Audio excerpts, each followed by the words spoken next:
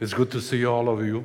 Today, I'd like to share with you some of the difficulties and pressures we go through life, not necessarily as believers, but as human beings.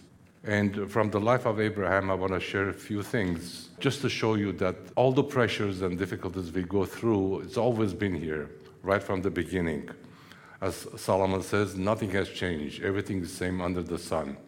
Right after the fall of humanity, Adam and Eve, when they disobeyed and sinned against the Lord, there came about four major divisions into our lives as fallen humanity, as fallen human beings. The first and foremost division came the separation of life of God from Adam and Eve. So for the rest of the human beings. And when you read in chapter 4, it talks about Adam when he lived so many years. They gave birth to Seth in their own image and their own likeness. Whereas the Bible does not say that's how God created them. In fact, what the Bible says, as you all know, God said, let us make man in our own image and in our own likeness. But Adam and Eve gave birth in their fallen states in their own image and likeness. If you ever want to know what life is without God, all you have to do is read the book of Ecclesiastes by King Solomon. I've been speaking about from that book lately more than ever. It's probably one of the depressing books in the Bible because Solomon says everything that we do in life is meaningless. It makes no difference you're a good person, bad person, evil person, whatever you achieve or don't achieve, at the end, he says, it's all meaningless. Vanity, he says, is grasping for air. And he comes in from different direction, concluding that this life is meaningless. There's a phrase he uses, under the sun. For him to speak everything under the sun means living on this earth without God. That's what this book is all about. Living on this earth without God. And that's why, towards the end, everything is meaningless. One of the verses I printed to read for you is from the 4th chapter. This is what he says. And I declare that the dead who had already died are happier than the living who are still alive. But better than both is he who has not been yet, who has not seen the evil that is done under the sun. In other words, what he's saying, better is the person who has never been born rather than the living and the dead both together. That's how meaningless the life is without God. And that's what Solomon says in this book. And that's what happened to fallen humanity, separated from the life of God. Second division, which happened right after the fall, is that division between man and woman. I don't know how the relationship of Adam and Eve was before they sinned. I don't know, Bible doesn't say much about it or doesn't say anything about it. But right away after their fall, when God questioned Adam, he said, well, the woman you put here to be with me gave of the tree and I ate. He blamed God, not only God, but the woman for what he did or what he decided to do. So whatever the fundamental differences are between man and woman, all stems up from that day right after their fall. I don't have to go through in details, but you understand what I'm saying. The third major division happened between man and man. The first murder happened in the family of Adam and Eve, between their two sons, Cain and Abel. Why do you think it happened? Because of religious reasons. God accepted Abel's sacrifice, he rejected Cain's. And for that reason, brother rose up against his own brother and killed him. And this is the tragedy of our lives in these contemporary days. Still, people are killing each other in the name of the God they worship. And that's a big tragedy. Those murders has religious connotation behind them. Just 2 weeks ago, I read in my iPhone, this guy walked in the synagogue, killed 11 people and injured 18. Killing each other in the name of God or religion. That's the tragedy. And I'm just showing you that it's been there right after fall. Nothing is new under the sun, as Solomon says. Fourth division that happened after the fall is between man and nature, what you may call today as the problem of ecology.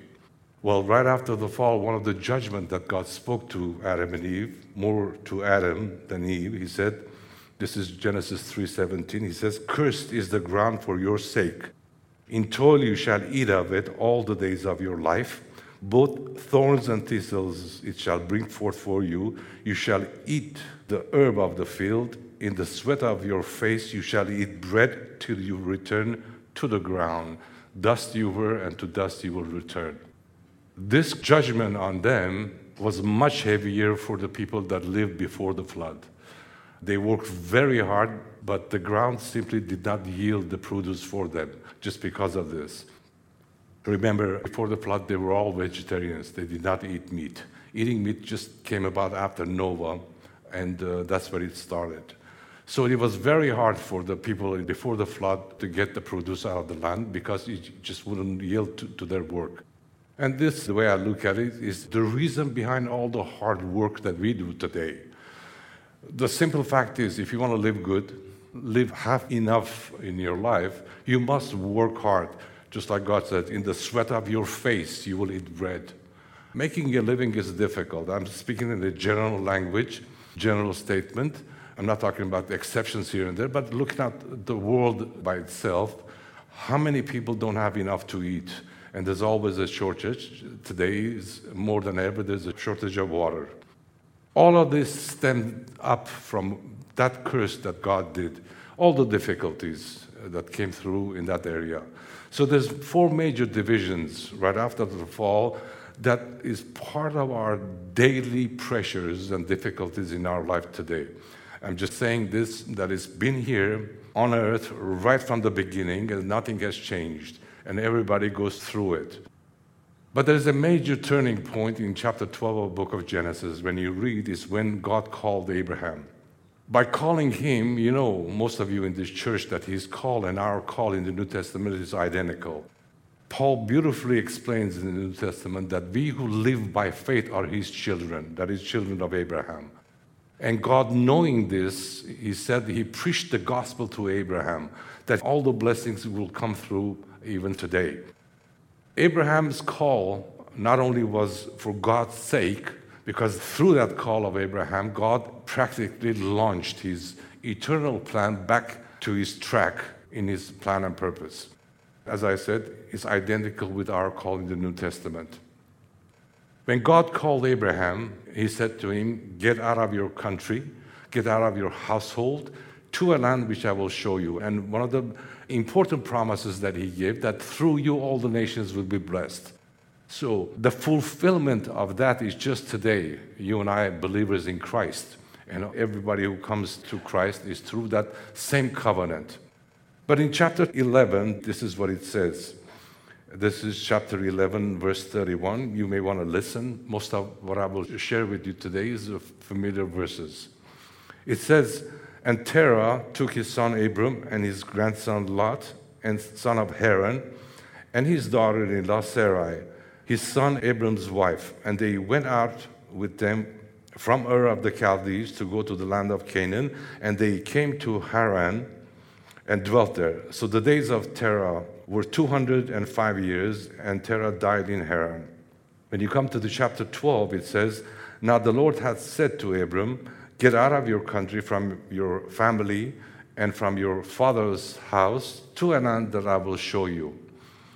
Well, that's the original call. In this place, chapter 12, it starts by saying, now the Lord had said to Abraham. That means when they were living in Ur of Chaldees is when the call of God was upon Abraham. The way I perceive this is, I'm sure he shared it with his family, father and all, and the whole family together decided to come out of the Ur of the Chaldeans. Well, they came out, his wife Sarai by that time, Lot, his uncle's son, and the father of Terah was with them. So they came halfway through their journey, or to fulfill what the Lord said, and in city of Haran they stopped. It took many years that they lived there. Right after Abram's father died, Abram continued his journey, being obedient to do what God said, going to a land that I will show you. The question is, what was Abraham doing in Haran all these years? Well, the obvious one for me is he was taking care of his aging father. The way I see it, probably they came out of Ur of Chaldees, and that whole journey was too much for this elderly man, his father, and they had to stop. And they did. And during all those years, I believe Abraham took care of his father until he died. Over the years, I've heard many messages saying his father was a big obstacle for Abraham. Well, obvious thing is, God said, get out of your country, get out of your father's household to a land that I will show you. So he came halfway, he stopped, so he was kind of disobedient to what God said. But this is part of God's word, that God is against that we should take care of our aging parents. In fact, in the New Testament, there are verses that you think is contrary to this. But Old Testament laws and rules, even one of the commandments was to honor your father and mother. And through that, God says that you will have a long life here on earth. Taking care of your aging parents is part of our life. Some do it with love, some do it because they have to, or some they can't do it or don't do it. But as believers, it's part of our life. In the New Testament, Jesus called many to follow him. There's a group of them that they brought some excuses. One of them said, let me bury my father, then I will come and follow you. What he said is not that his father was dead and he had to go through the funeral preparations, but rather what he was saying, let me take care of my parents, or let me take care of my father. After his death, I will follow you. Following the Lord has absolutely nothing to do whether you take care of your parents or not. When does that come into the picture of becoming an obstacle for anybody? For me, the question is always your priority. Just like what Jesus said in Matthew, seek God's kingdom and his righteousness, everything else will be added onto you freely. I'm just thinking about all the messages I heard about that years that Abraham stayed in the Haran. That's how Hebrews say it. Haran, the city. It was such a downfall for him to disobey. But the fact of the matter is, it's part of our life, and there's nothing that God wants us to do besides that. As I said, taking care of our aging parents has absolutely nothing to do our following the Lord or whatnot. Right from the beginning, when you read chapter 12 of the book of Genesis, you will read this first call of Abraham. And in the narration, it also says that Sarai, his wife, was barren. Here's a second difficulty or pressure upon any couple, even to this day. Remember, I'm just sharing to show you nothing has changed as far as the pressures and difficulties that we all go through in life. And this is Abraham's life. It was a pressure for Abraham more than probably for Sarai, because later on, when God promised them that he will give them a child of their own, but speeding up God's promise, they end up having a surrogate mother, which that's where the story of Hagar came along. Same things happening today. Same difficulties with some couples here and there that they can't have children. And that's how it is. Same difficulties. And today's medical science and technology, they can help more than ever. The third thing that happened as finally when Abraham came to the land of Canaan, as soon as he got there, there was a severe famine in the land. You know, when you're early years in your Christian life, you may have a different idea of how God should work and whatnot. But if you have some years in the Lord, have some experiences, you begin to understand the process. Initially, we would say it took all these years to get to the land of Canaan, but how come when he got to the land, there was a severe famine that Abraham was forced to go to Egypt for having something to eat? Here's another problem we have today. There's always famine in different parts of the world, and it's always been. Nothing has changed in that direction. And how it relates to us in the Western world that we live in, if I want to relate to it, is just simply not having enough in our lives, not being able to pay your bills at the end of the month. All the difficulties, unemployment falls in the same category. All of these pressures have not changed, and this is part of our life. If Abraham went to Egypt, how many of us go far for work? I mean, I've done it. You know, at one time I was round tripping from home to work to school 120 miles a day. That's a lot of miles that takes your energy and time during the day. We've done it, we understand it. For employment, we go miles away to work. All of this that I'm saying is the same difficulties and pressures that existed even back then. If you go further in life of Abraham, there comes a time that both of them, Abraham and Lot, became rich. Both of them had many livestock. To a point, ground before them could not contain both of them. So there was quarrel among the shepherds of both. Finally, Abraham said to Lot, listen, there should not be any quarrels between us. Let's separate. Whichever direction you go, I will go to the opposite direction. Well, you know the story. Lot looked up the plains of Jordan towards Sodom, lush green grass, and he picked that one. Two choices, really. Either the lush green grass towards Sodom or the desert the other way. Lot went towards Sodom. That's the land he chose for his livestock. At this point, we begin to see that Abraham grew in his faith. Just the fact that he would say a statement like this, by now he knew that God of heaven was behind him and he was the source of all his blessings. And to say a statement like this and the choices he had clearly tells me that he knew he was not afraid. And in fact, right after this, immediately God said, Abram, just look everywhere you look, northward, southward, eastward, westward. Wherever you go, wherever your foot hits the ground, I will give it to you and to your descendants. Makes no difference what direction you will go. The green grass towards Sodom or towards the desert, I am with you. That's how God approached Abraham. So by this, Abraham grew in his faith. On the other hand, when I look at Lot, I always think of him as a believer who doesn't follow the Lord, but follows another believer. That's a disaster. You follow any other person, it's a disaster. Follow the Lord is what the Lord said. Come, follow me, not anybody else. As long as Lot was with Abraham, everything was good. By association, as Abraham was walking by faith, doing things by faith, he got some blessings all along. But once he took his own direction, past that point, mistakes after mistake in Lot's life, all the way to the end. What a disaster. All the way to the end of his life, he went the wrong direction. Contrary to Abraham, he lived by faith, walked by faith, and he faced every pressure and problem by faith. Years later, when you come to the point, 5 kings of land of Canaan, they got together and attacked kings of Sodom and Gomorrah.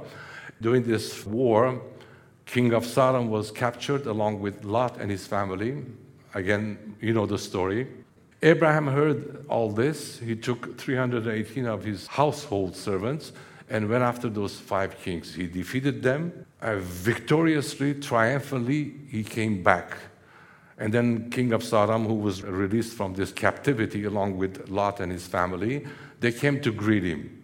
And this is what King of Sodom offered to Abraham. He said, take the spoil of the battle. It's yours. You were the victor.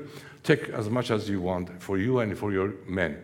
But this is what Abram said. In Genesis 14, he says, but Abram said to the king of Sodom, I have raised my hand to the Lord, God Most High, the possessor of heaven and earth, that I will take nothing from a thread to a sandal strap, and that you will not take anything that is yours, lest you should say, I have made Abram rich.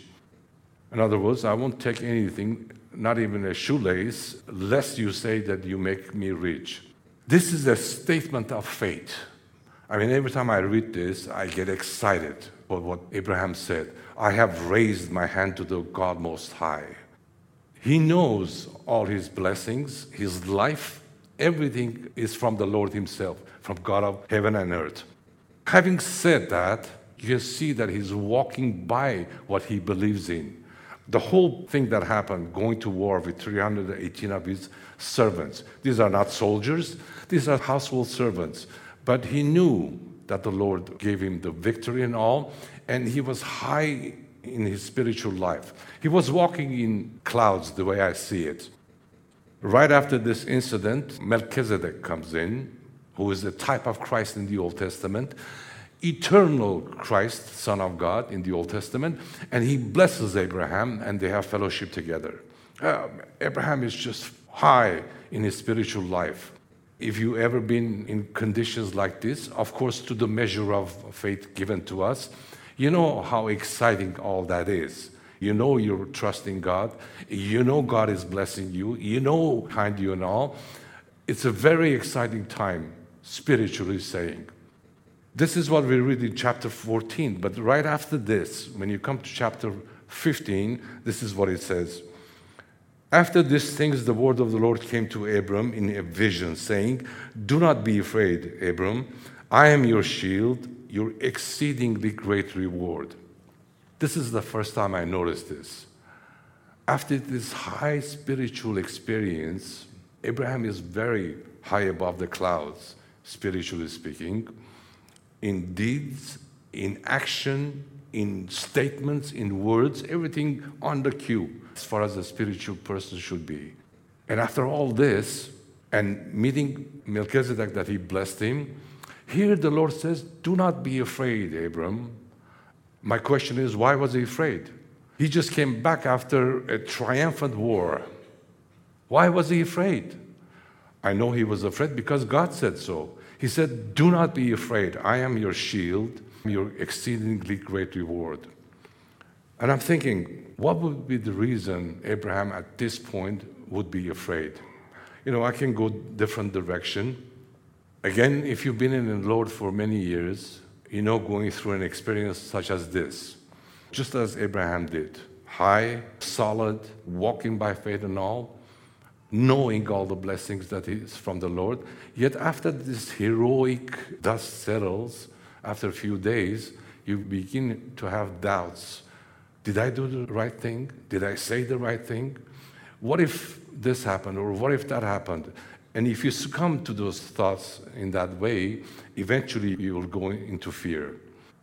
But I'm not looking at Abraham like this. That happens all the time. You know, you have second thoughts or doubts going through an experience, a high experience such as this.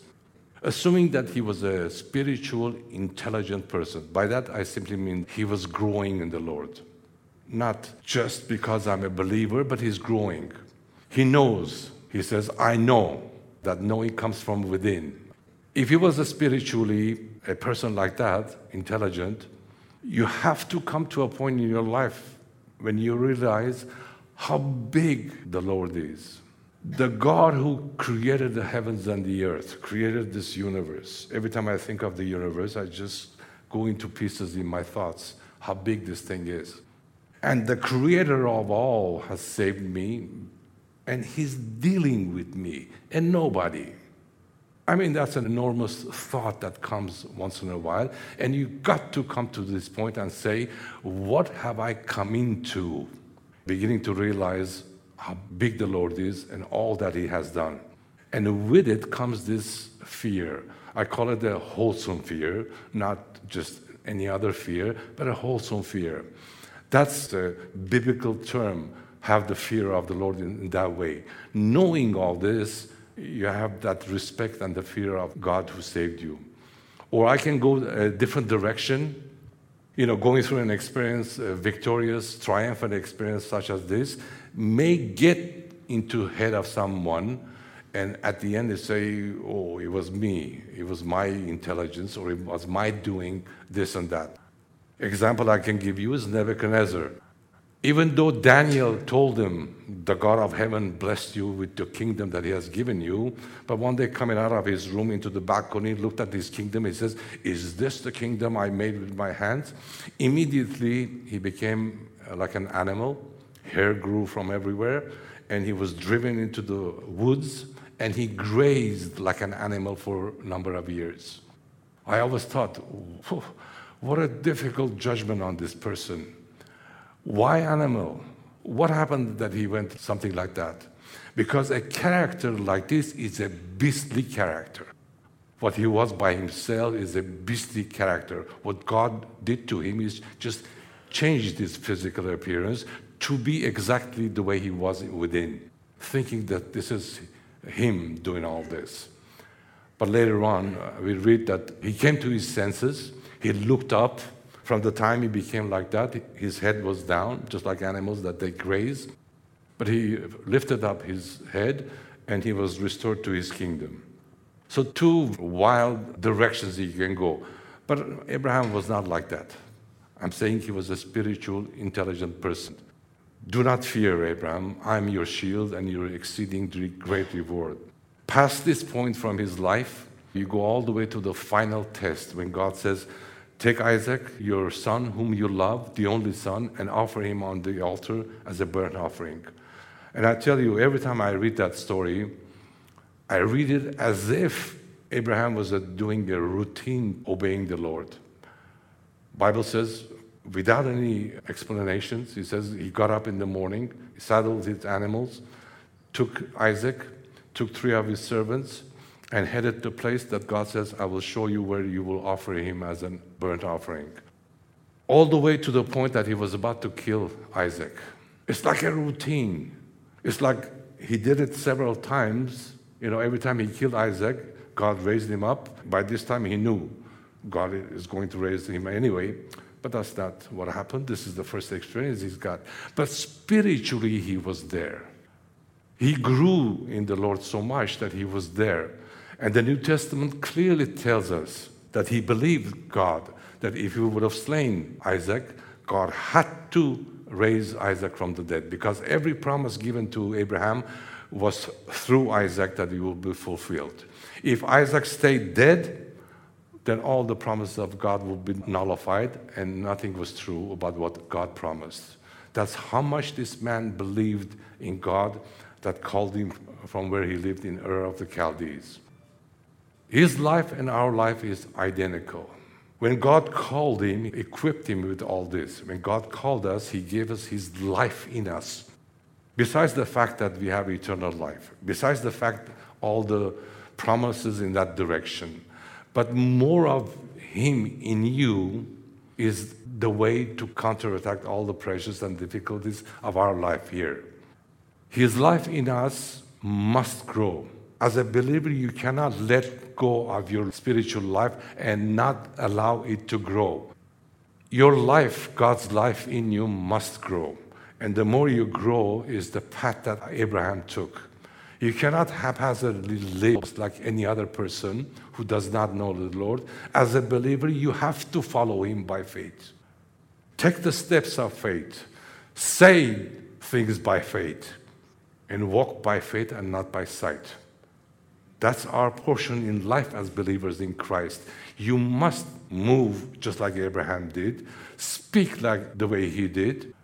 Being a believer like this changes your vocabulary, changes what you say.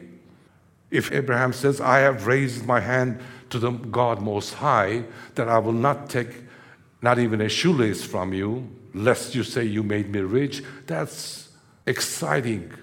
That's what he believed, that's how he acted, and that's how he lived most of his life in that direction.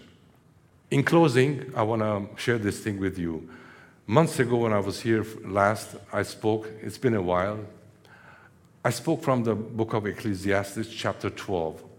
In it, just for your reminder, Solomon says, remember the Lord in your youth before the difficult days that will come. And the difficult days, I explained, is the aging process as we go through in difficult days. Hearing loss, eyesight, losing teeth, and all that, the way I explained it. That's not what I'm speaking today. But I have a habit of reading the entire book when I speak. If I'm speaking, let's say from Romans, I would like to read the whole Romans before I come. So I read Ecclesiastes during that time. There's this one particular portion that stayed with me all this time, and that's what I want to read for you. It's from Ecclesiastes 3. I will read it for you. He says, He has made everything beautiful in His time. He's talking about God. Also, He has put eternity in their hearts, except that no one can find out the work that God does from the beginning to the end. I know that nothing is better for them than to rejoice and to do good in their lives, and also that every man should eat and drink and enjoy the good of all his labor. It is the gift of God. Verse 14, he says, I know that whatever God does, it shall be forever. Nothing can be added to it, and nothing can be taken from it. In short, he's saying nobody knows what God is doing. And in this latter portion, verse 14, he said, I know that whatever he does it forever. That means anything that we go through in life, he says nobody knows what God is doing. That is true most of the time. I also believe that God informs his own what is coming. But in general, he says nobody knows what God is doing. But whatever he's doing, he's working through your eternity to secure your eternity. Over this time, I was thinking about this, and somehow I put together what Paul says in the New Testament. This is just from Thessalonians. He says, rejoice always, pray without ceasing, in everything give thanks, for this is the will of God in Christ Jesus for you. In everything give thanks, he says. Unless you and I believe that whatever God is doing, that nobody knows, that he's working towards to secure your eternity, it is then you can thank him for everything. Not everything happens as a good experience. Paul doesn't say give thanks to him for every good thing that happens. No, he says in everything give thanks. And there's many other verses in the New Testament like that. Unless you and I believe that what he's doing in my life and your life will be eternal, it'll be forever. Yes, you and I may question why I have to go through this and why I have to go through that, why this happened or that happened. You've got to believe that he's working to secure your eternity to come. Otherwise, you and I cannot say thanks in everything that goes through in our lives. That's how strong these verses are when you put together even two verses, looking into the whole Bible together. Today we have communion, and even in today's message, I saw a new way, the meaning of the communion. Again, from Abraham's experience, when Melchizedek came to meet him, blessed him, came with wine and bread. They had communion. Here's the Lord, a type of the Lord in the Old Testament. He had communion in that level. Here's the new way that I'm seeing coming to the table of the Lord. It's the life of Abraham shows that you need to live that way, live by faith and walk by faith, and do things in life by faith. Otherwise, you will never be pleasing to the Lord. Without faith, it's impossible to please the Lord. And in that direction, he had a communion with the Lord. What a blessing. What a blessing to be part of that union. When we take the elements, the wine and the bread, that's the elements that ties us together, united with the Lord himself. The bread and wine, they're just elements. They're the symbolic of what it represents, his blood and his body. So today when you come be part of the table, just think what I've shared with you. If you come as a believer, if you live by faith, growing like Abraham did, communion becomes a blessing, much more than we usually think and understand. But if that doesn't happen, even the communion, the bread and the wine, it becomes a thing to do. It becomes a Christian thing to do. That is, if you're not living by faith, facing your difficulties and pressures by faith, head on in that direction, then this is just another thing to do as a Christian, nothing more or less. It becomes a routine thing to do. But if you live in the way of how Abraham lived, after all, he's the father of our faith, it becomes more valuable in a higher level than ever. Amen? May the Lord bless you and multiply his words in your heart, that together we can grow into him as children of Abraham who believed God contrary to everything he saw. Amen? At this point, I will ask the ushers to direct you to come and take the elements. When we all have it, we can take it together. Part of what I shared today is simply this. Do not solve or try to solve your pressures and difficulties as people who don't know God do all the time. Go by faith, just like Abraham. You need the word of God in you more abundantly as ever. It can guide you. Any child of God taking a step forward by faith, God is always with him. The word is there to encourage you, and the Holy Spirit guides you all the way. But the thing is, you have to do it. You take the first step. If you haven't been doing it, start again as a child of God. There's so many history in my own. There was periods that I went down, couldn't even read the word, this, that. But here we are, where you see yourself, you can pick up wherever you are and follow the Lord. The main thing is, he said, follow me. Don't follow anybody else. There's no such thing in the Bible. Follow the Lord. As often as you do it, remember me. Today we remember him, just like Abraham, as Melchizedek came in, high in the spirit, had the communion together. Even if that was not enough, the Lord came, he says, do not be afraid. I am your shield and exceedingly great reward. Amen? Let's take it together. God bless you. I'll see you next Sunday.